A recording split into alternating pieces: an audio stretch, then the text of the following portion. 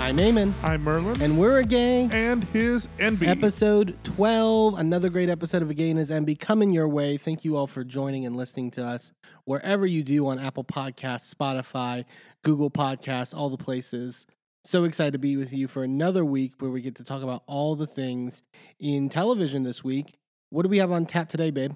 Well, in a little while, we'll get into episode 3 of season 44 of Survivor.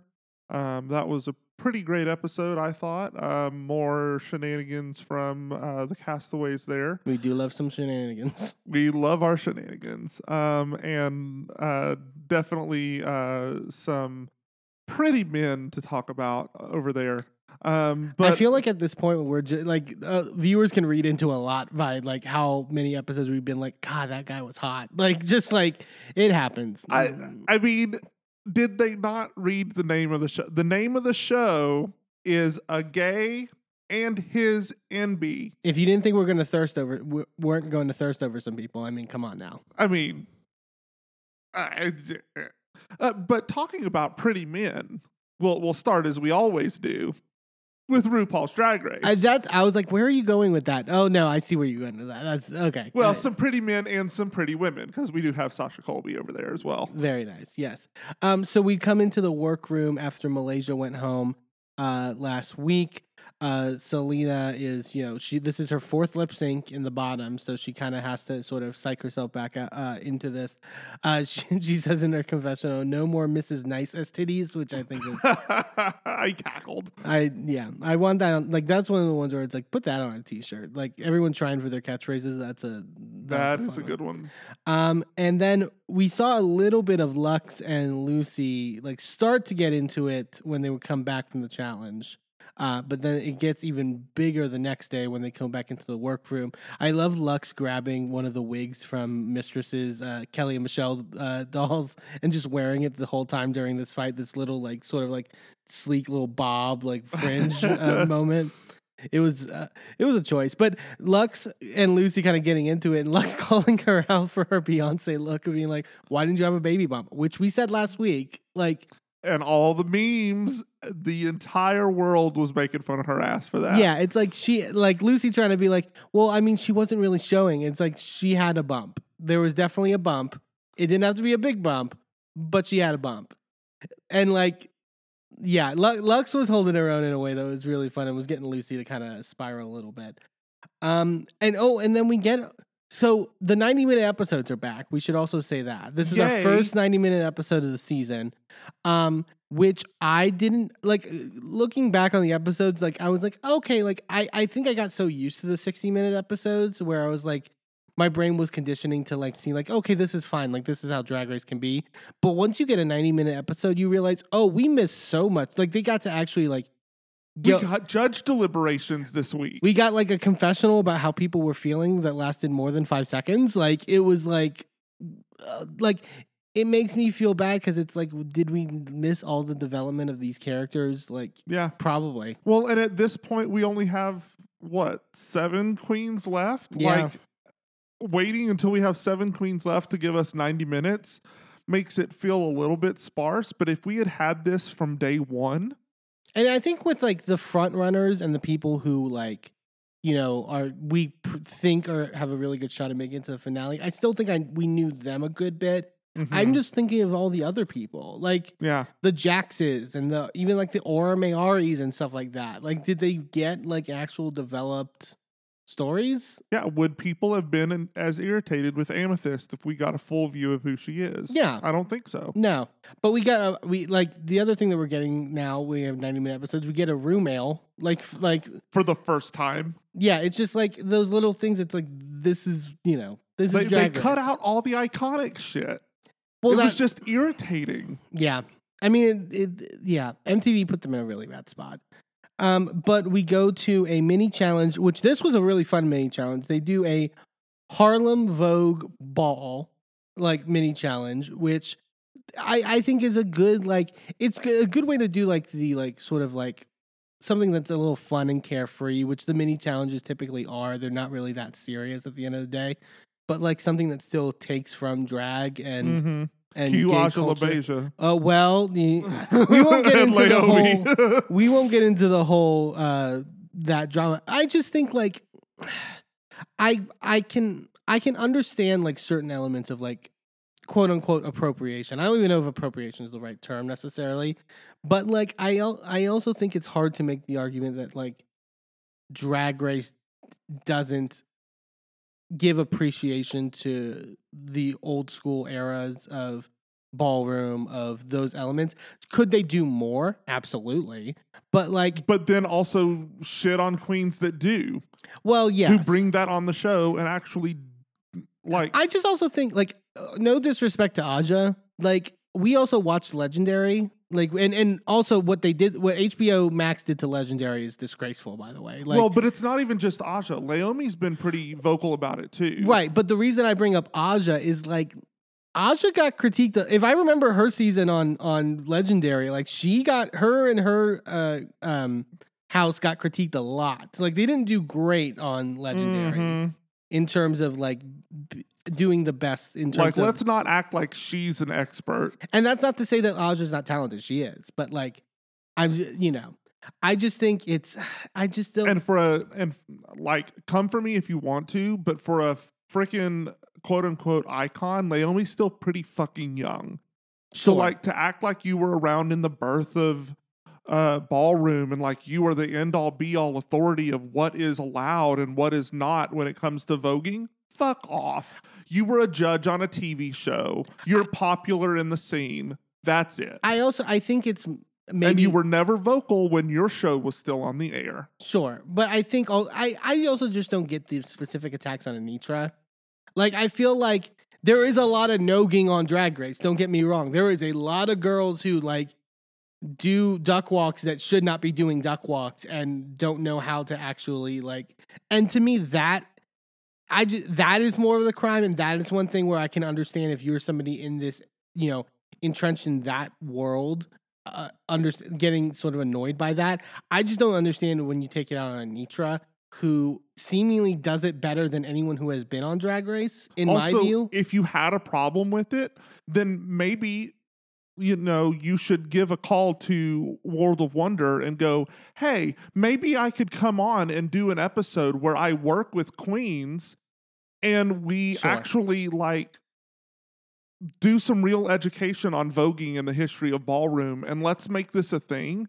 Let's make ballroom have a even larger platform than it got from Legendary, because Drag Race has a larger platform than Legendary did.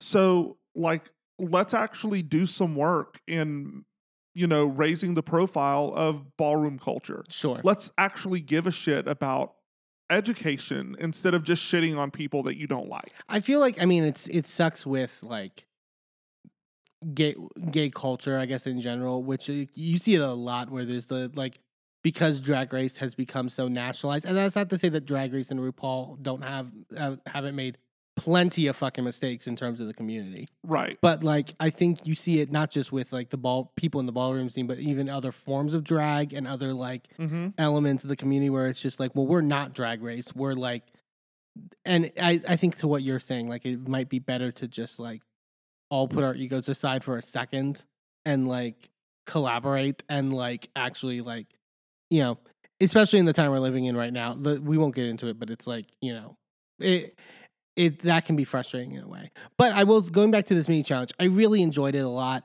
It was kind of everyone, and then Sasha and Anitra. Yeah. Like Sasha was like, she is something else in terms of performance and stuff like that. Like she like everything she does is just so like captivating. And then Anitra as well. Like, obviously the duck walks and the death drops the dips. Because hers are more dips, like in terms of like what we consider a death drop versus a dip. Death drop is not a real thing. Sure, it was invented.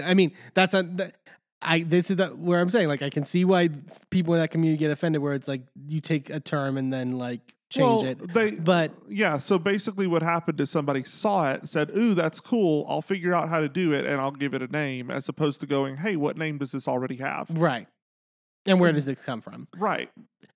So Anitra wins the mini challenge. Congratulations to her, she did great. And then we get them basically being told what the maxi challenge is, which is we basically get. I mean, it's a stand-up challenge, I guess, but it's in everyone except for eventually Marcia is in groups, and it's the Bubbly Comedy Festival sponsored by Bubbly. We're not sponsored by Bubbly; they're sponsored by Bubbly. In case there was a confusion. Although, if you want to call us Bubbly, there we go. But no, so basically they have to pick, and it was just like they have to pick out of this like ice chest these like bubbly cans, and then if you have the matching color, then you're in a team with that person. I feel like that was the editing on that was they were clearly just they had like a PA under the table, right? Just like feeding them the cans. I guess I don't know. They really did like they were very good at like not showing like a lot. Either that or they just everybody had different ice boxes. Yeah, because it seemed a little too perfect. Here's Anitra's ice box. Yes.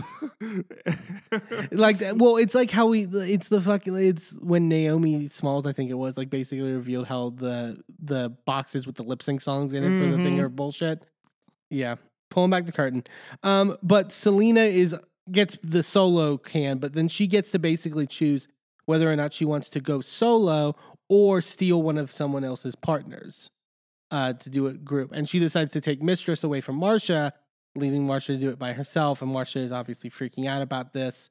Like when they're doing the like planning out and like writing down jokes and stuff like that, Marcia's just like talking to herself, like going over everything. And it's like, you could tell she was spiraling a little bit, particularly in the fact that, she had said in post interviews that like, this was the one challenge she didn't want to do.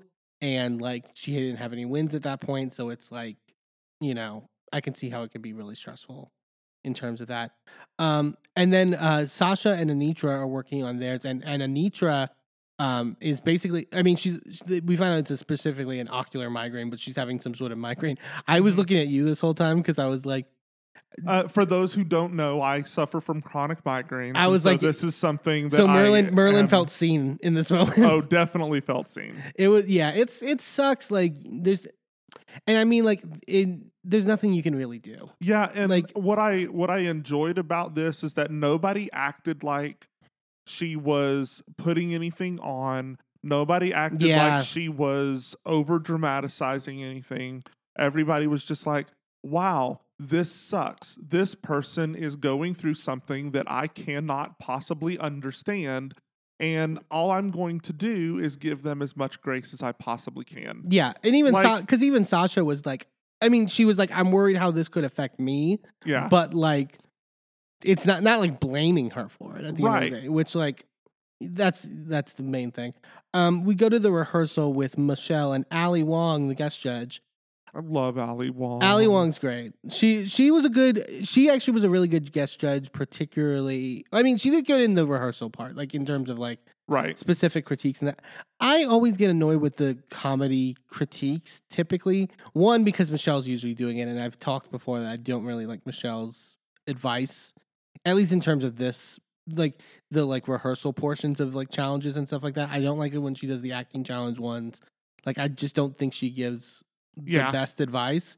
And like I also think like they laugh at the easiest shit, and like they're I think that's my frustration with Drag Race a lot, is just like nobody's praised for going a little more smarter with their humor.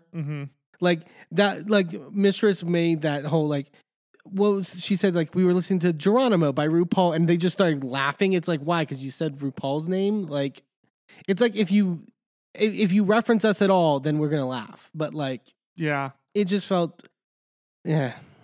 But like Anitra obviously is struggling because she didn't really have time to prepare anything, so she's kind of like going in blind. So with it being an ocular migraine, I didn't mean it like that. That's bad. Yeah, I see. Cancel me. I could laugh because I have migraines. Oh God. But and Selena is like getting critiqued for like being a little long-winded in terms of getting to the joke, and sort of like, which funny that it kind of was the reverse in the challenge. We'll get there.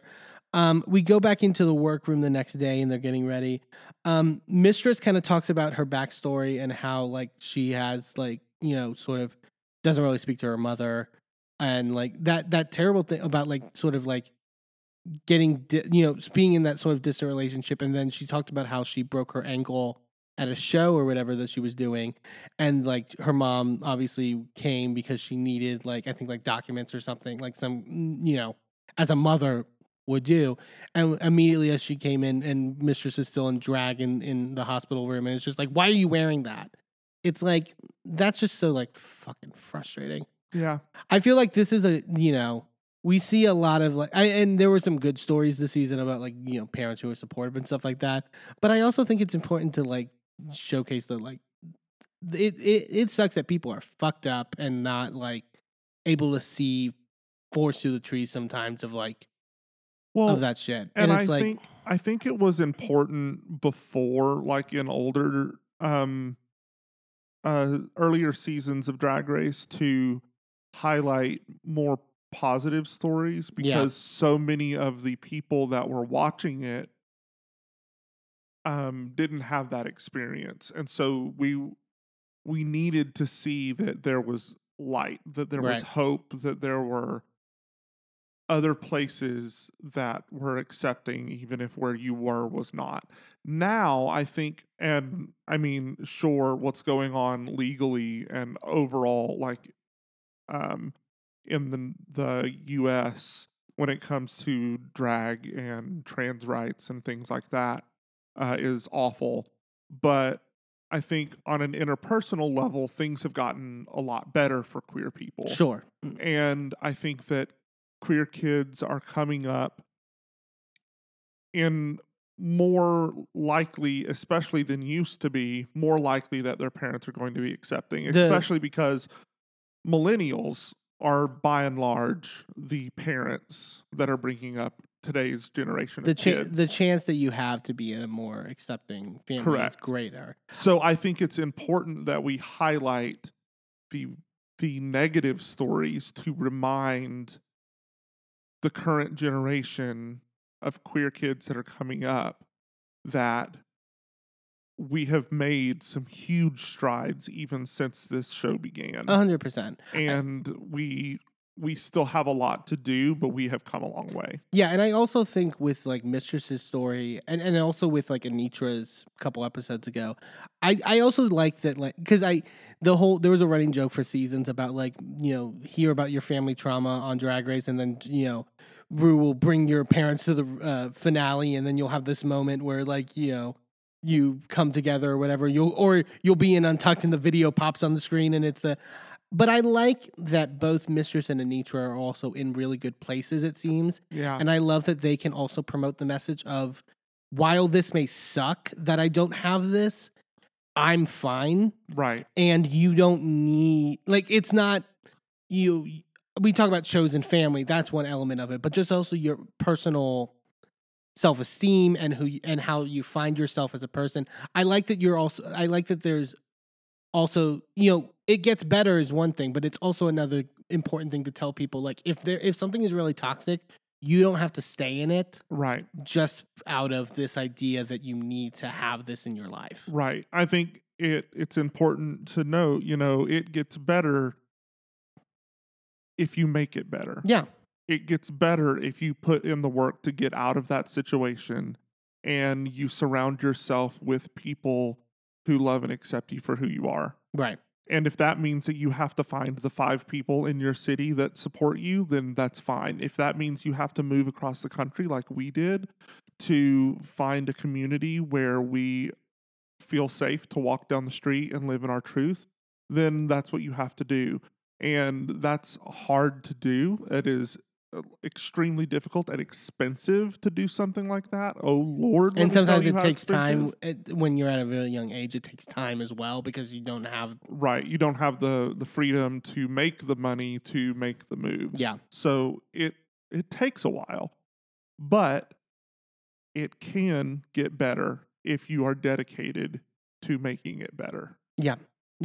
Really. Yeah. I'm glad that story is being told. Yes. We go to the runway and get into the challenge for this week. We start with Marsha's. So you had a friend of yours that was actually in the audience. Yes. So I won't say friend. We're friendly acquaintances. Like we went to college together, and we've kept in touch on Facebook, but not anything like super. And I was just looking on his Facebook to make sure that his posts were public, so that if like you can't get mad, because it's public, anybody can go see this on your page. So I'm not going to name him though, because I think that's a little rude. But anyway, he was in the audience for this challenge. They definitely liked using his reactions, but they used them for the wrong queens. Oh, yeah. So Marsha's was a lot funnier than which we clocked while watching the show, because the audience was laughing, but they weren't giving judges laughing at all. I literally was like, I think they're giving her a bad edit. And it wasn't the most like high energy number, as other girls later in the episode were a little more higher up in sort of energy. But as far as an opener, I don't know if you necessarily need that. And I also think she went with the smarter jokes. Yeah. That weren't just dick jokes and like the sort of like low hanging fruit. But that's not what judges like on this show. They like pee pee poo poo, unless it's pee pee poo poo, and then they shit on you, like they did on Rock'em Sakura. Justice for Rock'em. They pee pee poo poo on you. It was right there. I had to take it. Yeah, you're right. But no, like it's like, so Marsha's was a lot funnier than apparently what they showed on the show. Also, Mistress took about 3 times as long as Selena to get to her half of their bit. And they actually cut quite a bit from hers, and she even had to cut some from her story and just jump to the end of it. Yeah. Which is why her halves felt so disjointed, and why I'm so frustrated that she wasn't the one lip syncing. Well, we'll also get to the runway looks too, because you had some be thoughts. Damned. When you bomb that much on the main stage, you got to be in the bottom. Yeah, it didn't seem great. Like in terms of even what came out in the edit. Like I thought that it was interesting that she basically, like, everything that Selena was doing in the rehearsal that was bad, she ended up doing in the end product, which I thought was interesting. Selena did a great job. I actually think with a maybe stronger runway, like, Selena could have won this episode. Agreed. I thought this was one of her better, like, challenge performances. But even then, I thought that her, like, this is one of the benefits of getting the longer episodes, too. And I guess we'll talk about it when we get past we don't really usually pick apart the runway. But one of the things I like about it is we're getting all the voiceovers back. Sure. And that adds context to the look, which I think is important. And I think that with that context, Selena's look is moving. Was it as visually beautiful as some of the other looks? No. But I think that telling a story like that with a good look, it wasn't a great look, but it was good. And so telling a moving story like that with a look that is also good, and then also performing that much better than your partner she should have been in the top contenders for this episode. And I think she was, and I think we'll get to it, but like, so also Lux and Lucy did really well as a unit too. Yes. Like they really played off of each other really well. The sort of like the jokes about Lucy's white teeth I thought were really funny, and like they had a really good dynamic and good structure, and obviously the whole like, oh, they were fighting in the workroom earlier in the day and now they're able to work together. But it's like they know what they're doing, like they're professionals, and it's not like, I don't think it was that major of a like issue to where they had to like put anything too big aside. But they do really well, and then we get to Sasha and Anitra. Can I just say, before we get to the actual comedy of their performance, Sasha's look in this challenge, the challenge look, was so fucking good. This like bouffant, like it was giving very Absolutely Fabulous. What's her name? What's her name? She was a guest judge on. I love her, but I'm literally blanking. Oh my god! Like, but you everyone knows who I'm talking about. Like, it's like it was giving that sort of like, not regalness, but sort of like high class with a little edge, like vibe. Like it was so well done in terms of like the actual. I mean, Sasha always looks stunning at the end of the day, so it's like what more can you do? Joanna Lumley. There we go. I know her name. It's like Ab Fab was one of my favorite shows, but it's just like I have brain fog and I have all this stuff going on, but it's fine. But to the comedy, yeah, this wasn't the greatest. Sasha kind of did a little bit better towards the end of the set, but like, yeah, it's just like they were very disjointed and like even with like Selena and Mistresses, when Mistress wasn't doing as well, at least they had like a idea and a structure and sort of like the whole joke is that we both fuck the same guy and like etc. This, it felt like they had 3 different ideas. Like they were going they were talking about weed at one point, and then like it was if they kind of narrowed it down a little bit more, I think it would have been better. And it also kind of echoed the performance in Daytona Wind from Jax that was particularly bad with I was just playing it under because they were supposed to be high. And it was like this is stand-up comedy. You can't do it that way. Yeah. Like you can't play it under. If you're going to be you have to, if you're going to do the I'm a forgetful stoner, that doesn't translate well to comedy unless you go really, really. You have to ham it up if you're doing it that way. Yeah.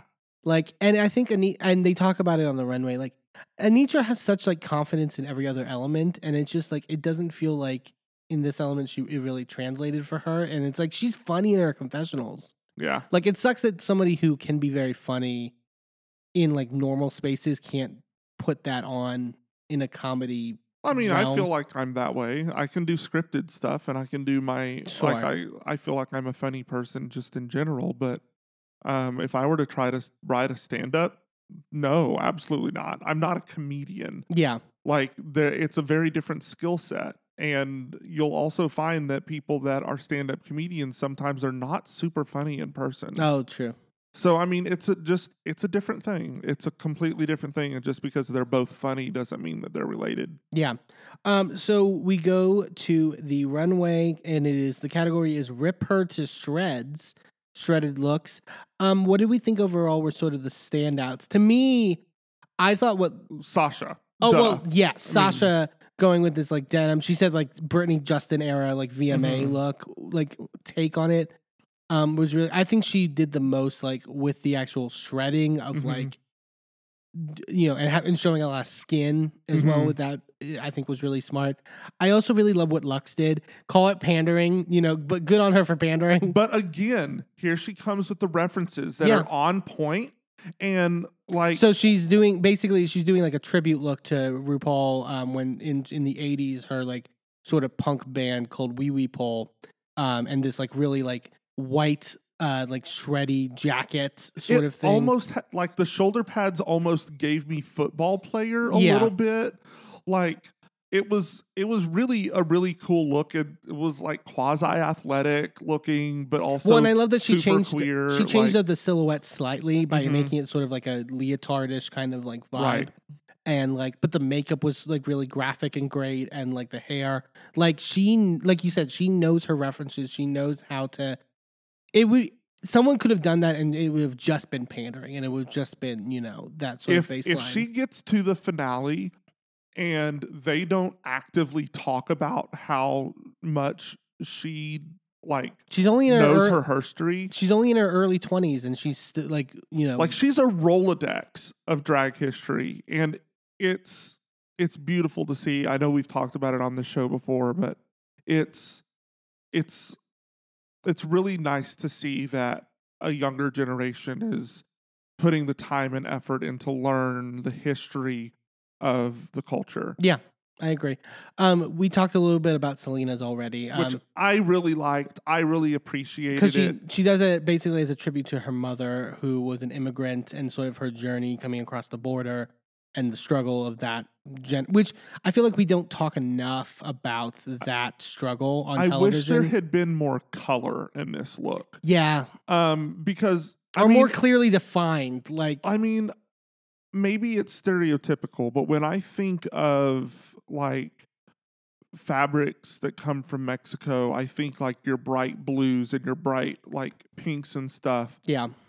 So I was hoping to see more of that Southwest color palette, like turquoise and things like that. and I just didn't. That wasn't what she went for. She went for, mixed neutrals. Right. Which I guess I can understand if you're coming across like in a more desert environment, more of an arid environment. Like I could get that because that's more camouflagey. Like you're kind of harder to spot, and that might have been the story she was trying to tell. But I didn't piece that together until just now. If it wasn't for her, like you saying, the voiceover on the runway, it may not have translated in the same way because the judges don't really talk about it that much, which I can understand. Also, being frustrated when you have such a message behind this to not get that moment, but and then we go. So Marsha's look, and Marsha was in a tough place because Lucy had already did like the beauty pageant look a couple episodes ago. But I love how the judges. Okay, so it's like a torn up prom dress. Who cares? But like, it's not great. It's not great, but she had other elements to this look that I thought elevated it above the shredded prom dress look. I liked the makeup. Like the makeup was dynamic. Her hair was all fucked up. She had like clumps of hair in her hand, like she had been fighting with someone. I wish there had maybe been like, she's done the broken nose a couple times. Give us a bloody something. Give us like more graphic, blood. like I literally like had to fight tooth and nail and I got hurt. Well, and also like I normally hate it when the judges do like, well, you should have, like in that moment when you saw that Lucy had that, you should have come up with something else. Normally I hate that. But I think with this particular category, you actually could. Like, honestly, you could take any of your looks and just take a pair of scissors to them and it would work. But you also don't know what challenges are coming, and you don't know until after the show what challenges were admitted. Sure. So you don't know if you're tearing up a look for the runway for next week. And also that shit's expensive at the end. Right, and that shit's expensive. So I appreciated the storytelling that she did in her look, but I also hated what Mistress did with her look. And we vehemently disagree on this. Let me say this. It didn't work for the category. It wasn't shredded. It was burnt. Right. That's a different thing. Like, it's not but you had more issues in terms of concept. My issue is when you put the two looks side by side, take away the shreddedness, right? Take away all the distressing. Obviously, Mistress's look is better. From a base, it started at a better look. The silhouette was better. The silhouette was better. The dress itself is just better constructed. All of that. It's less basic, had that really nice detailing on the neckline.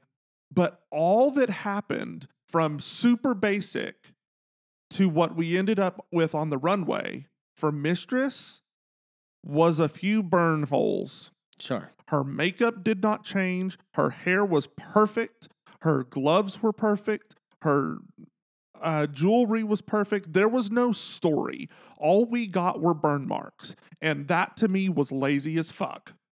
For someone who has shown to be not lazy at all in terms of this conversation or this competition, and who has worked her ass off to do well in every fucking challenge, to walk out on stage looking like that, I felt was a disservice to herself. Sure. When you look at that next to Marsha did so much more to elevate that look from a not so great dress to an entire story, to tell us a story on the runway. What I would argue, though, in return is that I think it's a tired story on Drag Race. Like, even when Lucy came out with it a couple episodes ago, it's like, I've seen this story before on Drag Race. Like, the whole, right. Like, it's like the runner-up prom queen, whatever thing. Like, it's been done to death, to a certain extent. Now, you could argue Marilyn Monroe or whatever the Mistress was going for has also been done to death, and that probably be true. But I didn't even get Marilyn from that. Like, really? It didn't scream Marilyn to me. Marilyn didn't wear like that sort of a neckline. She didn't wear but she didn't wear that big of a skirt. Her dresses were A-line. They weren't. I'm not saying it was a perfect Marilyn. I'm saying more to with me, it didn't give that same feel as Marilyn.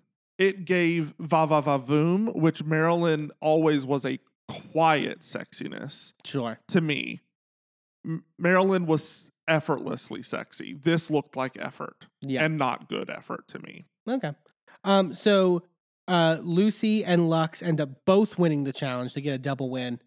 I agree. I think, I maybe would have given it to Lux solo, but I don't mind them giving it a duo because they had such great chemistry. Like, yeah.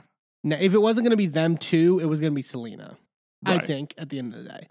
But that gives Lucy her fourth win technically, if we're counting the mini challenges. It gives her second win. Let's be real, and it gives Lux her second win as well. So I would be shocked with Sasha, Lucy, and Lux not making it to finale. And and Mistress is doing so. I mean, like, I hate to say it, but I feel like Anitra needs a win badly in these next couple weeks. Like, I think she could get it. I really want to see her in that finale though, because I think like she deserves to be there. But bottom two for this week, Marsha, and Anitra. They have to lip sync to "Boss Bitch" by Doja Cat. Holy shit! This was the best lip sync of the season. It was so fucking good. I still think about it today. It was really good, but I don't think Anitra should have been in the bottom. I think it should have been Mistress. Oh, you don't think Anitra should have been in the bottom at all? No. I think she should have been the third bottom, but I don't think she should have been in the bottom two. Just because I think her look was so much better than Mistress's. I did love her look. And I think that when you are also combating a disability and that's being kind of held against you a little bit. Not directly, but you're like holding a disabled person to the same standard as someone who is not disabled is ableist, and that is violence against a disabled person. So, like, you can't expect a person in a wheelchair to climb a tree at the same ability as like a 5-year-old with no physical disabilities. Like, that's not fair. So, like, to me personally, I think it should have been Mistress, especially because they did so much work to edit Mistress's performance to being better than it was. There's that. And I know full well that that's fact. Sure. So, which I think also, like, I could have seen Mistress lip sync again. I think they just wanted to see Anitra lip sync. Well, and thank God at the end of the day. Because, yes, but I also think that they knew that if they put Mistress in the bottom, Marsha would have wiped the floor with her. Oh, you think so? I don't know. In this song? Are you kidding me?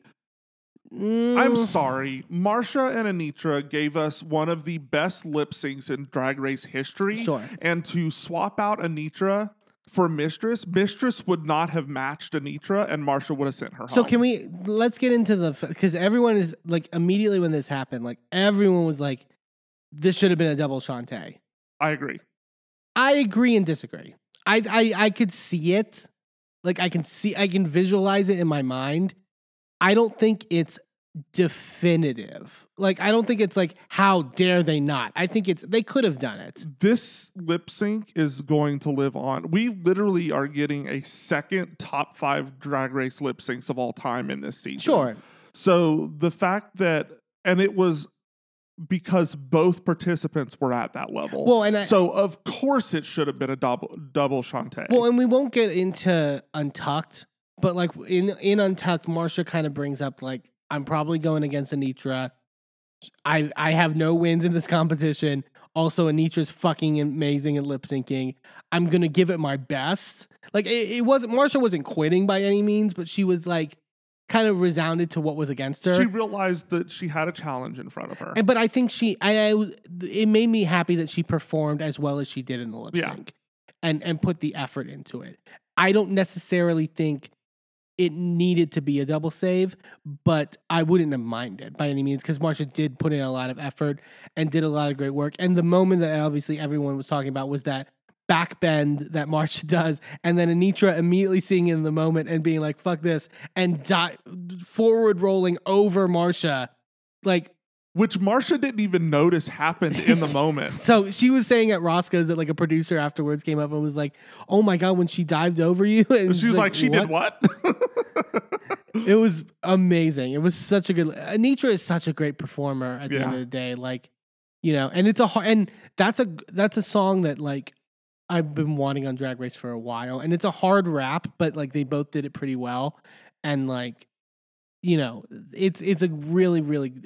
I'm shocked we haven't had more Doja Cat shit on for lip syncs. Like honestly, Doja Cat shit. not okay. Sorry, it was right there, like you said earlier. We're just firing on all cylinders today. But no, like there's so much in that catalog that needs to be performed, and I'm so glad that this got onto Drag Race, and like this lip sync, like you said, was top 5, like top notch lip sync. Like it was phenomenal stuff. But Anitra ends up winning. Marsha going home, obviously very sad. Marsha I think is a really great, but also I was listening to her What You Packing with Michelle. I mean, she's only been doing it at that point of filming for like a year. Like she's very young in the scene. So like I think she's got a ways to go. And I mean and she has all the talent for only a year in to where she's going to be even more amazing 3 or 4 years down the line. What do you think? Because this just occurred to me. Because if Anitra gets to that final 4, it's going to end up being her against Sasha for the crown. Gotta be. What if that's not the story they wanted told, and they knew that Marsha was the only one that had a chance for sending her home?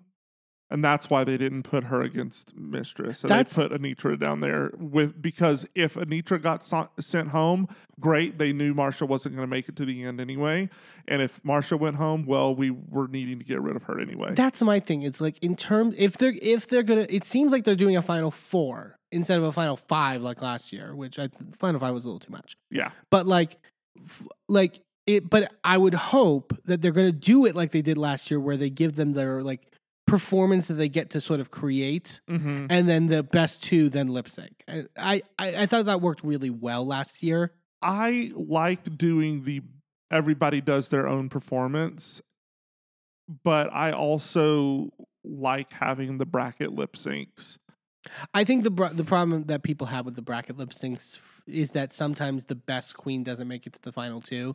Like the fact that love Peppermint, but that Peppermint who did not do well, like the best of that 4. It should have been Sasha versus Shay or Trinity. Or Trinity, but I love Peppermint, and she's done amazing work on Broadway since leaving the show. Yeah. No disrespect, but she should not have been in the final 2. Or again, no disrespect to like Candy Muse, but like the fact that Simone and Candy was the final 2, I think when you could have had Gottmik in there when they were kind of the front runners. Like I feel like Willow and Camden last season made sense. Yes. Like in terms of of their trajectories. I feel like if we're talking about trajectories, although I would have been happy to see Bosco in the final 2. Yeah, sure. Or even Daya. I also thought Daya should have made all 4 of those were amazing. I thought Daya should have made a really good rookie run like towards the end to like get into the finals, but that's just me. But like I think if I'm projecting from like where everyone's path is right now, it would be Sasha and Mistress in the final 2. In terms of camera time, in terms of focus of story, in terms of performance on the show so far.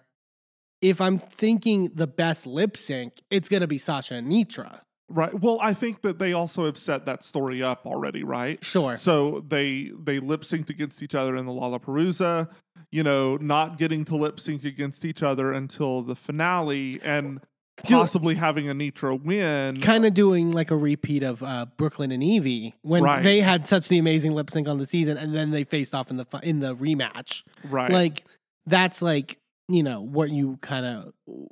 It's like classic storytelling. It's good storytelling, but it also frustrates me when that happens because it feels so planned.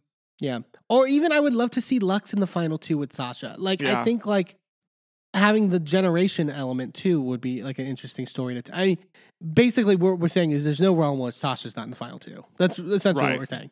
But like I think there's a couple ways they can go with it and make it work. But I also think that with the popularity and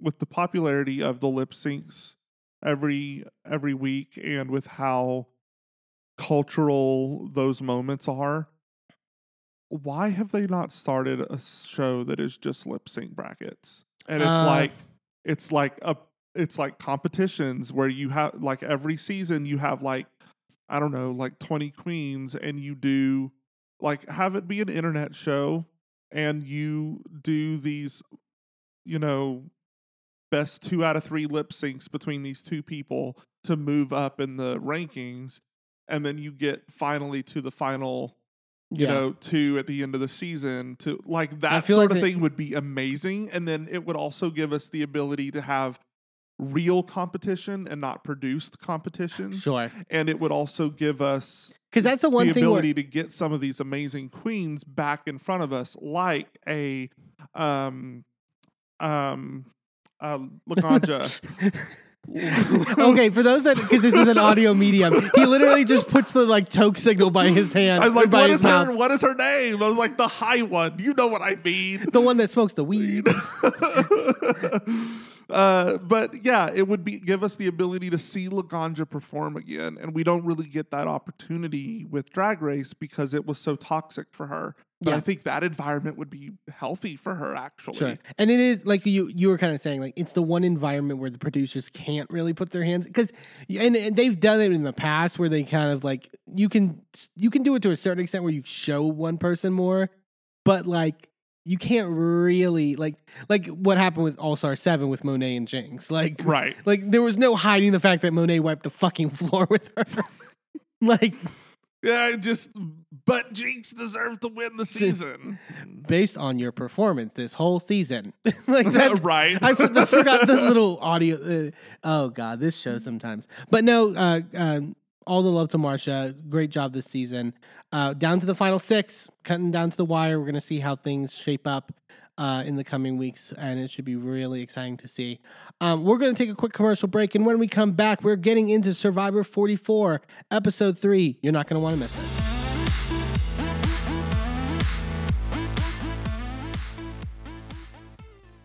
Well, hello, friends. I'm your pal in the mainstream media. And I'm the Riz. And, you know, Riz, it takes years of strenuous, dedicated training before you're worthy to step inside a professional wrestling ring. But it takes even more time to develop complex, highly astute opinions about professional wrestling. Am I right? That is correct. Yes. And you know where we can find that? Yes. On the Wrestling Mayhem. That's right.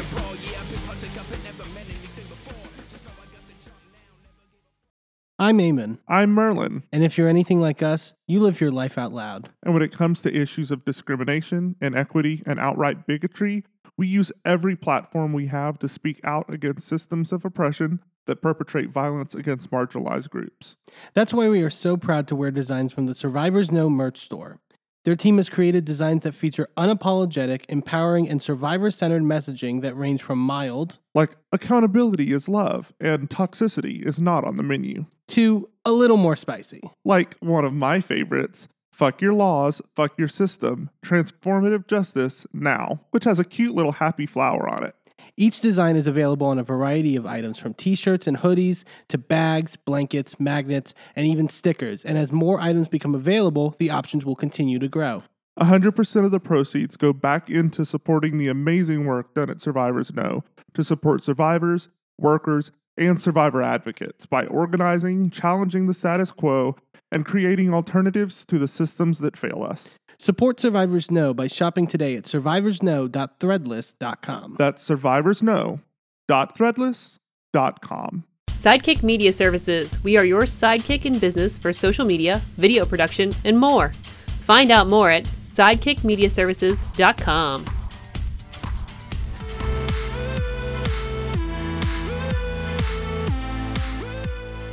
Welcome back to A Gay and His Enby. Let's dive into the cool, refreshing waters of Fiji and talk about Survivor Season 44. I love that intro. This has been a good season. You mentioned it in the intro. Like, I think they have gotten a better formula. It's not perfect, but it's like it's better in terms of like focusing more on the interpersonal dynamics and the characters, and I think the casting this season's been really good for the most part. Yeah, very visually pleasing. Yes, we'll get to that. But Tika returned to their camp from Tribal after Helen went home last episode. Basically, Carson flipped, obviously, and blindsided Helen. basically didn't think he could trust her in a sense, which I guess I understand. Like, I would think Yam Yam and Carolyn present a little more loyal at the end of the day, like, as opposed to Helen, who you could tell I would say was probably the smartest person on the tribe at the end of the day. But Sarah is kind of, I think Sarah's in her feelings about it, and I think appropriately. but she's not presenting it to the group. She's in her confessional is very much just like, yeah, I know I'm at the bottom. Like, this is like, I had no real connection to Helen necessarily, but like now I realize I'm kind of screwed at this point. So, but she's not presenting it to the group, which I think is a good idea, or to Carson. Like, Carson was basically like, I have to try to like sort of smooth things over with her, and she's humoring him, even though she knows in the back of her mind, like, I can't trust this guy at the end of the day, which I think is having sort of the maturity of that. Yeah, I think as much as Sarah wasn't really projecting that she was, frustrated about it, everybody was almost acting as if she were, and they were still covering as if she had made a big deal about it. Yeah, well, you always got to cover your tracks. I get that at the end of the day. And Carolyn is feeling herself in her confessional about surviving this first tribal. What did she say? Like, and I pulled it off, and then she's like in 2 different shoes. Right. Like, apparently she was wearing 2 mismatching shoes at the time. Yeah. People have multiple pairs of shoes on Survivor. What, do you have a wardrobe? Or she brought them thinking they were the same shoe and then realized I don't... Maybe. I don't know. We'll have to see when we get one of her on the rocks, like in the sunlight confessionals. The mysteries of Carolyn. You never know with her. That could be an entire encyclopedia set, I'm sure. Yeah. And this is like the Survivor moments where it's just like the editing team is like really like just playing for laughs. They just like transfer over to the Ratu tribe, and Kane is just singing "Oh Canada" for some reason. Yeah, that was odd. But then I was like, this slaps a lot more than the Star Spangled Banner. Like, kind of. Oh, Canada, a cooler. It's a superior song. Like, at the end of the day, it's also superior country, but we won't get into it. Yeah. So, and then he's talking about how he's like was into D&D and was like a former dungeon master, and he's like playing with the sword immunity idol, the immunity idol. And like, but he's really bad at doing the whole like sort of like flipping the like. It's funny. It's very nerdy, and it makes me like Kane is undercover attractive. Yes, very. Like he's nerdy attractive, and this like a lot of people, because I've been doing my research online this week, and apparently, like, the gay community has really was thirsting after Carson coming into the show. Really? Which he's not my type. He's the kind to me that feels fake, and maybe he's not. Maybe that's just my interpretation of it. Mm-hmm. But when you have a nerd that's muscly, that to me feels fake, because it feels like I mean, that happens. This can't be real. But it's very rare. Yeah. It's very rare to have a super nerdy, super muscly person. The obvious exception being Henry Cavill. Henry Cavill, call me. But, hey, look. I'm right here. Look. I'm just saying. British and Mm-hmm. nerdy and sexy. Sorry. Anyway. But Kane is kind of one of those guys that's he's got this quiet confidence, which I always find more attractive than this "I'm better than you" attitude, which Carson kind of has in spades. And he's nerdy and a lot of fun, and I don't know. I feel like guys like Kane go very unappreciated in society, and I'm just saying that I think that's the superior type of human. It doesn't help that I'm also that kind of person, but whatever. So maybe I'm a bit biased. Well, aren't we all? And speaking of the contrast of that, and so Brandon gets his story of being this Renaissance man of I did football, but I'm also doing all this other. It's I'm a musician and I do this. I cook, or it's okay, we get it. You're perfect. You have great teeth too. What? You couldn't have had one flaw. it's just like, it's hard doing so much. It's like, oh, I'm sure.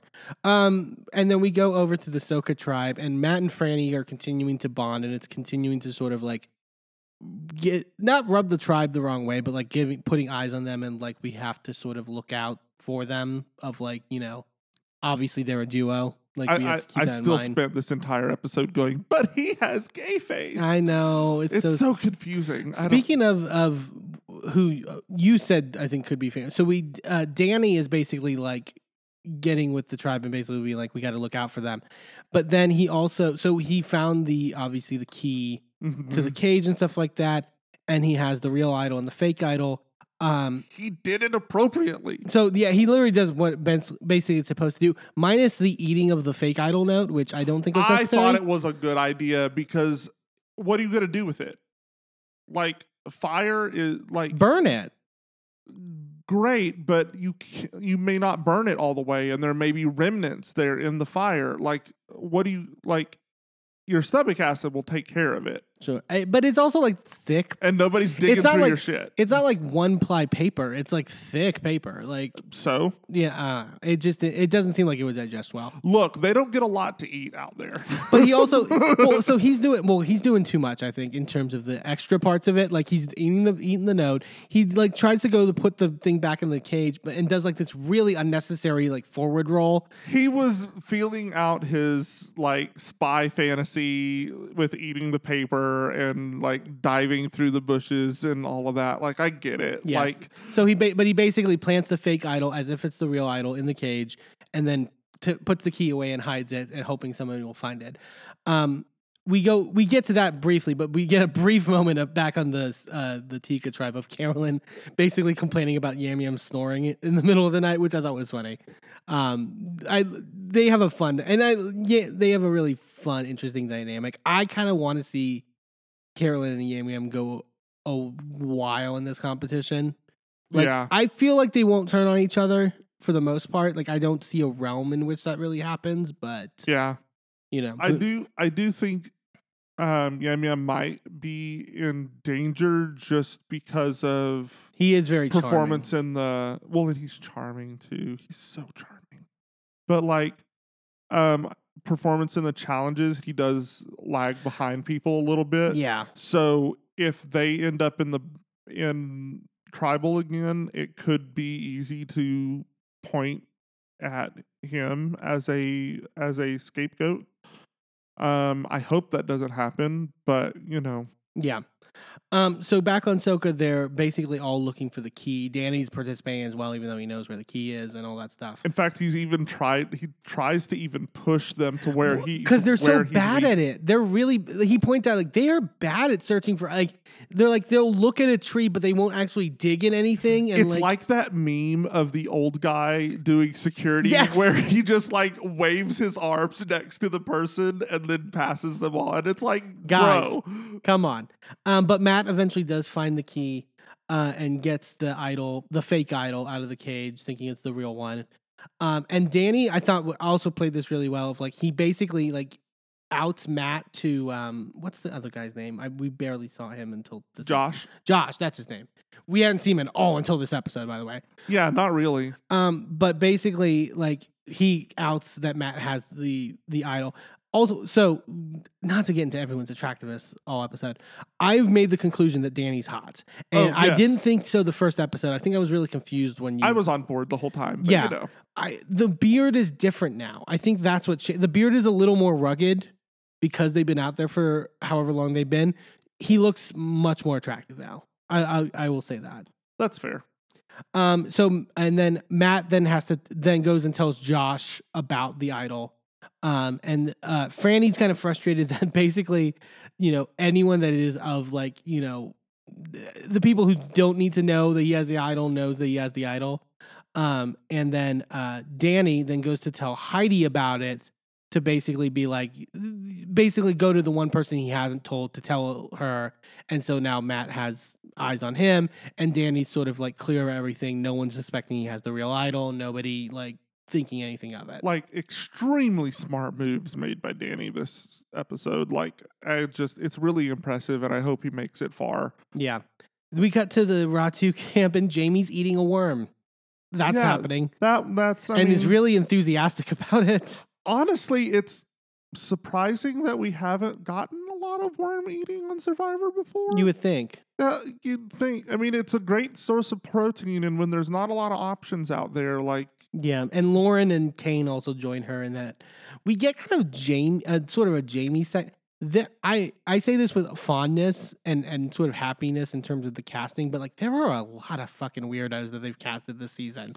Yeah. Like, and throughout, every tribe has like 2 or 3. Like it's it's it's very much a well. There's just room for everybody on this just say cast. that. Just say that. And Jamie's like barely likes plants. Like she basically has like a house plant for the tribe by camp. I'm honestly surprised we haven't gotten that before too. Like I would think that that's a very natural thing to do. Wasn't there somebody who was like really good at like it was like seasons ago, like really good at like making furniture and like basically made like a living room at the like and could do like make like chairs and stuff like that. Was that on Island of the Idols? Might have been. It was like it's a little, I would say it was probably a couple years ago, but not too far off. But either way, like it was giving me that vibe of like, let me actually home decor this place. Yeah. And Jamie's talking about how she's bonded with Matthew and they call themselves Plant Lady and Plant Daddy. And like, I was like, and I was so like happy. I was like, oh my God, they're forming, like it was two unlike people forming like this really like interesting bond with each other. And they're by the watering hole and Jamie finds an idol by the watering hole wrapped up like, oh my God, this is the idol that Brandon used that got flushed back into the environment. I'm so excited. Like, bonding moment between these two of like, we're going to go to the end. Like we both have this idol but we find out it's a fake idol because Matthew already found the real one. Yep. And planted it. And he cut one of the bead strands from one of the tiki torches. Or, no, you're right. It was the tiki torches. And cut one of those from the torches and wrapped it up with the note he got for his idol and hid it. And it was like, these guys are just, they're making moves. Yeah, Matthew, great move. But part of me was just like, oh no, don't do Jamie like that. She's so innocent. Like, I mean, sure, but that's when it's the most fun is when you see, like, I can't wait for someone to play a fake idol. We've now got 3 fake idols out. No, 2. Well, 2 that are like being held by people who think they're real. Right. So It's very fun, and I just hope that it happens where we get to see Jeff throw it in the fire. Oh, that makes me so happy. Yeah. So we go to the immunity challenge. You were talking about, so every time they go into the immunity challenge, Jeff does the whole like, the tribe's getting the first look at the new whatever, in this case was the Tika tribe. Helen voted out last tribal council. Like, why is everybody shocked? Everyone's just like mouth agape, and you were like, you don't know this person. Like you see this person during immunity challenges, and that's it. So like a couple hours once every few days. Yeah. So why are you? And there's no interacting. It's you stand on your mat, you do the challenge, then you go back. Like you don't really know this person. So why is there a season after season when the other tribe comes up that just went to tribal? Why is everyone jaws on the floor with who went home? Well, also they do like this wide shot as they're coming in, and I never realized like the 2 tribes that are in front, but like the recently went to tribal tribe is not that far back. They just have to turn around and see who's missing, really. I mean, maybe they tell them not to so they get a good reaction. But like also when the reaction is clearly manufactured, who cares? Yeah. So they go. We get to the challenge, and so again another sort of obstacle course. They have to start in the water, and they have to push this giant cube like thing that they have to then climb on to get these keys down. Why did they send Matthew up there? Well, yeah. We'll get to it. To sort of like lay everything out. There's that, and then you have to basically do the like dig sand under to go under this like thing, log thing, And then the final one is that you have these 4 blocks with different colors on each side, and you have to stack them up with no color matching on each side or whatever. Claire and Heidi sit out for Soka, and it gets pointed out that this is Claire's 3rd sit out. Like, she has not participated in an immunity challenge. Like, Jeff Probst, leave her alone, my God. I know that Jeff has to point stuff out, and that's his style. Like, but it's just like, I get her point later, which is just like, if it's the best people for the challenge, then why the hell, And also, it's inherently good strategy. And we were talking about this of preserving your energy until you get to the individual immunity challenges. Well, and it's not even just preserving your energy; it's also hiding your talents. Yeah, like you don't want to go into the second half of this competition and everybody know what challenges you're going to be good at and what challenges you're going to fail at. Yeah, if you have any way of obscuring that, do it. Yeah, I agree. You were talking, so they start pushing the giant cube, and Matthew has to get the keys for Ratu, which is just like... He's the shortest person on this tribe. Yeah. And then they eventually have to get to the crawl under thing, and apparently his shoulders Why acting would up Kane again. not do that? Why would you not send Kane or Brandon, who are both super tall, up onto... I don't get it. But, yeah. That's just me. But his shoulders starts acting up when they're trying to do the crawl through, and it's like maybe he's injuring it from the dislocation and all that, so... It sounded like he was calling for a stop. Is that just me? He was really loud and seemed to project that towards Jeff. Maybe. I think they didn't seem to stop, so I'm wondering if he just I think maybe he was trying to get Jeff's attention and then realized that it wasn't a big deal, so he left it alone. But it was scary, a scary moment because, obviously we both really like him, not just because he's incredibly cute, but because he's a good competitor. He's smart. I really enjoy him on the show. So I would hate to see yet another person with amazing potential go home due to injury. Yeah. So Ratu ends up finishing first though. So they get the win there still. And then Soka and Tika just copying off of the puzzle, which smart move at the end of the day. But also this is why a lot of people start shoving over their towers and start messing up their puzzle after they win. Yeah. Because I'm not doing this for you. Earn it. Yeah. We earned it. You earn it. That's been in competition shows similar to that I've watched over the years. It's a big if this is a sort of race sort of thing and you have your puzzle built, knock over your puzzle when it's done. Right. If the other teams weren't smart enough to be keeping an eye out while the other teams are seemingly getting close, yeah, then they miss their chance. But Tika ends up finishing second, which is big for them. And then that means that Soka has to go to Tribal for the first time, which, they have not really... They're the ones that haven't really had to deal with anything, even medevacs or anything. So first time in Tribal. And Matt doesn't have his vote because he went to the island and did that whole stuff. Oh, right. So he's basically out of the running to sort of get a vote. Danny says that basically wants to get Claire out because of the sit outs and stuff like that, and he's pointing that element out, which I think is kind of where he has to sort of target things. I think and he goes to basically tell Claire that it's actually Matt that they're going to gun for, but with basically capitalize off the fact that he has no vote and the fact that he's close with Franny. Claire, I thought Claire was really smart the first couple episodes, but there's also she at one point is telling Franny that they should go for Matt, and I'm like, why are you telling Franny when you know they're close? And Franny even in that moment tries to basically talk. Isn't you would think would just immediately turn on her in that moment, but basically she wants them to stay and to take out Josh, which okay, it's what has Josh done this season?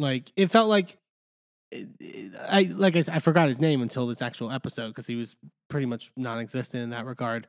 But she basically wanted anyone other than Matt or Claire, so that's who she was going to try for. And then Matt tells Claire that Josh and Danny are sort of gunning for her. And again, even Claire in her confessional is just I'm more worried about Josh than Danny at the end of the day, which hindsight 2020, I guess. But Danny's kind of running the show, again, what has Josh done? I don't know enough about, like, I feel like I'm negatively critiquing this person, but it's just like But I mean, it's less about critiquing the person and more about critiquing how they've been produced on the show, because it's not like they have any control over that. Yeah. And then basically Heidi then becomes essentially like seemingly the swing vote from what Right. we can see of like Claire has to sort of get Heidi over to like vote for Josh. And Heidi's kind of pulled in two different directions and is very honest about like, you know, I don't know which way I'm going to go on this. Right. Then they go to tribal. I think Claire tried to put in a good effort. I mean, with how it ended up, it seemed as though Claire like kind of had, it was sort of written on the walls in many ways. She tried to make a good argument at tribal about like the definition of tribe strength and like what it actually means in terms of, you know, it doesn't necessarily mean strength and challenges and like Right. physical ability and stuff like that. And even I think Franny acknowledged like it doesn't, just because you sit out doesn't mean, and doesn't necessarily mean that we think you're not a competitor or couldn't do good in challenges. Like that's my thing. It wasn't like she was like this weakling that like Right. they had to sit out. It was like they chose to sit her out based off of an idea that the strongest people should have been in the challenge. Like, and she's kind of getting punished for that in a weird way, which I found kind of annoying. But we go to the vote. Claire, Question: who was it that did the shot in the dark? that was Claire. Oh, okay. Yeah, so Claire plays her shot in the dark because she's essentially is just like, this is the only way I'm staying, I think, at the end of the day, which is frustrating because it's like, part of me makes it frustrated as to why we have shot in the dark at the end of the day, because it also puts us in places where you're going to get more of these scenarios where everyone's gunning for one person. And it's like, well, what do I do other than but you're giving up your votes. I just feel like that's like the worst way to sort of like, you know, I guess this was the scenario to do it because seemingly Claire had no hope of staying. Like, because to me, if there was any chance you could have flipped Heidi or flipped anybody else on the tribe, I don't see playing your shot in the dark and getting rid of your vote, because that's just taking down a number in terms of your vote at the end of the day. I think, you know, shot in the dark, they've tried it, but yeah. like I think shot in the dark works if you have the larger tribes, because the way it is now, like if it had been 2 and 2, right, her vote would have sent the other person home. yeah, exactly.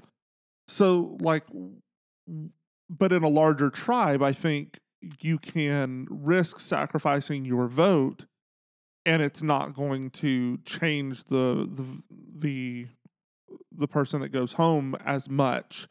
It's an easier risk to take. I don't know.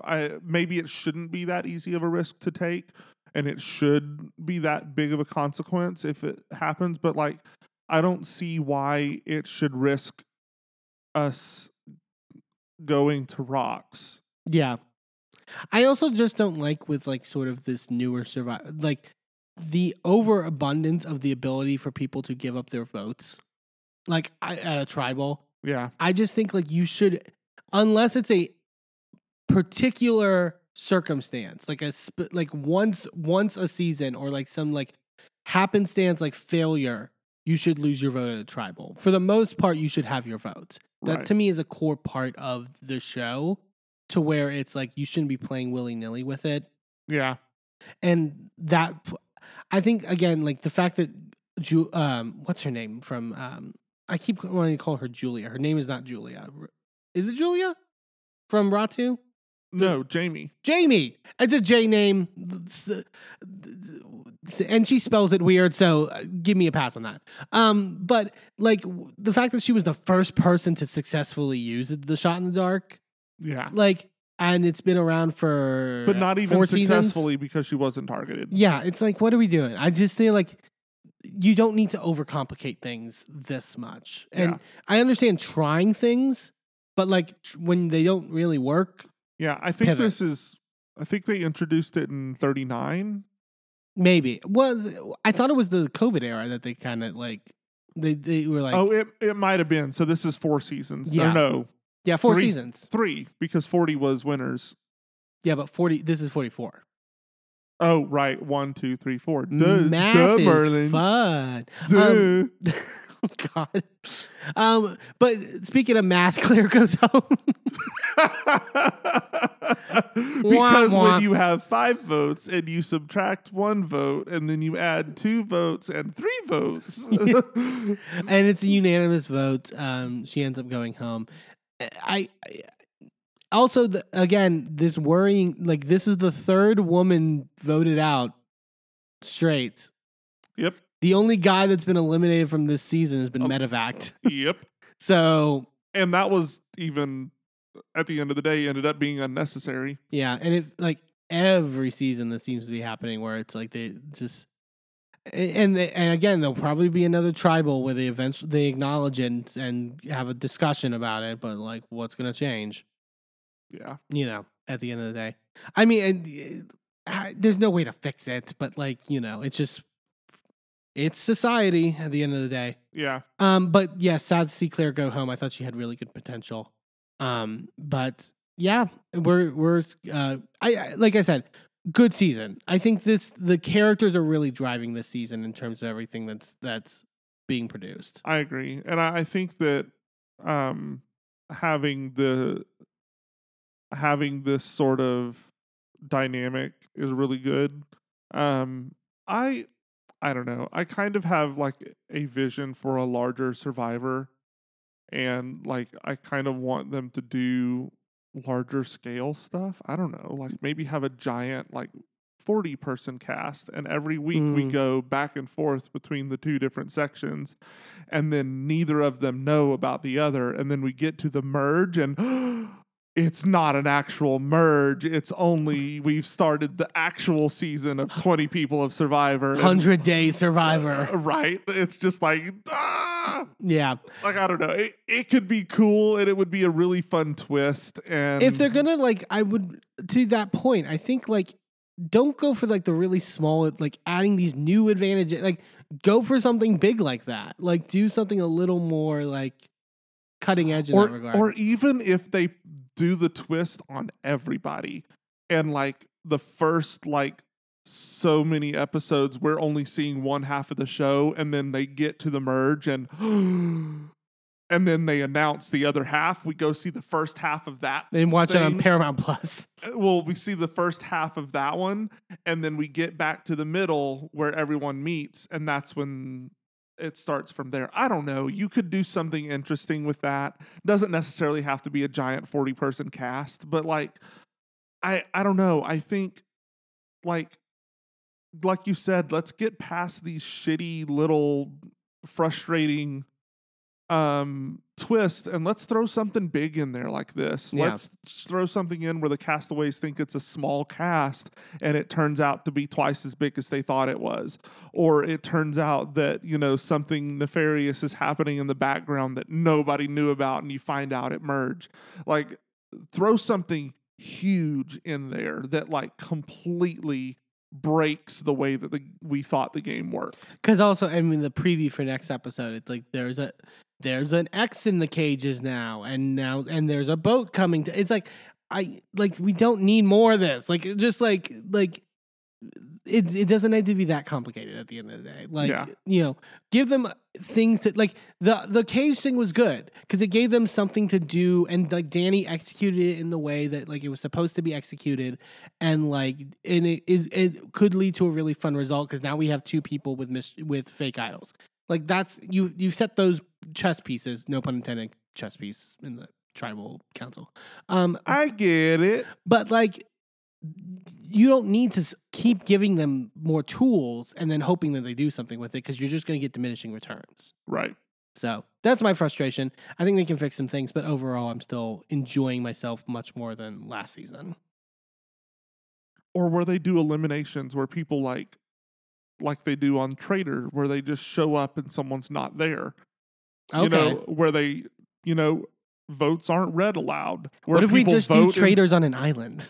You know, something. I don't know. Just like switch up the very fabric of the game, the thing that has been constant for 40 years. Get rid of something. Yeah. change it drastically, where people aren't walking onto the island knowing exactly what's going to happen. And sure, there might be little tweaks and things here and there, but it's basically the same game that it's been for the last 22 years. And like, I don't get why we haven't gone to that drastic level of fuckery. Right. Like, I want people to be absolutely shaken to their core when they walk onto the island and figure out what's happening. Like, that to me is that's an exciting, invigorating game. I had heard something about that their contract with Fiji might be ending sometime I thought they soon. owned that island, though. No, I think it's on a contractual like year by year basis. So if that ends, maybe they would have to go someplace else, and maybe they could go a little more like bolder in the area. Like go back to the earlier seasons where you would do like an Africa season or a China season or a, like something of that regard. Like Yeah. you know, give us something different. Alrighty, everybody, it's time for tops and bottoms of this episode when it comes to Drag Race and Survivor for this week. What are you thinking, babe? Tops for this. I mean, top for me is Anitra and Marsha for that lip sync. Like that, obviously, like killer lip sync, so good, top notch stuff, ingrained in my gay mind for years to come. I tweeted something when it happened to the effect of like, imagine looking at that and wanting to legislate against that instead of just having a good fucking time watching it. Like it's yeah. We won't get too deep, but it's just like God, like if people could just like fucking like have fun with this shit because it's so fucking fun. Being gay is fun. Yeah. Being gay is so fun. But though again, this is not a visual medium. You know what I did. If you know what ham motion I made at home. But my bottom for this week is gonna go to MTV for ever giving us 60-minute episodes instead of 90-minute episodes. Because I did not know I mean, I got complacent and then I was like, no, this is Drag Race. This is actual like story development. This is actual like connection with characters. This is actual like felt so good. Yeah, it was like you know, you never know when you like go on a vacation, but you enjoy the vacation. Like the vacation's nice, but then you step back in your home for the first time and it's like yes, like this, like it's like we're back to where we should be. Weird metaphor I just made, but that's okay. That's my feeling about that. Like it was like, thank God we're back. What about you, babe? So, top for the week is going to be a dual win. For me, it is Matthew and Danny from Survivor this week. I felt like both of them performed very well in their switcheroo with fake idols, and it's been a while since we've seen a fake idol get doled out successfully and done so well because both of them made sure to keep the documentation with the fake idol. They got a real idol out of it. Like Danny specifically even executed the twist, you know, of the cage thing in the way that it was meant to be done, which just is more of a knock against the horrible twists that we've had because they haven't been executed the way that they were intended in so long, and this one actually went off the way it was supposed to in one of the three situations. Yeah. So I thought both of them really played the game masterfully this week. It was beautiful. It was good to see, and it was fun to watch because they're pretty. And for the bottom this week, I'm having to get nitpicky, and this has absolutely nothing to do with me feeling hateful towards this person because I actually love their performance, but this week just didn't hit it for me, and that's Mistress. Like, I felt like it was not to her normal level. I will say that my friend that was in the audience there said that Mistress's makeup looks even better in person. And bitch looks airbrushed. Like, so she beats her face amazingly well. Never going to take away from her for that.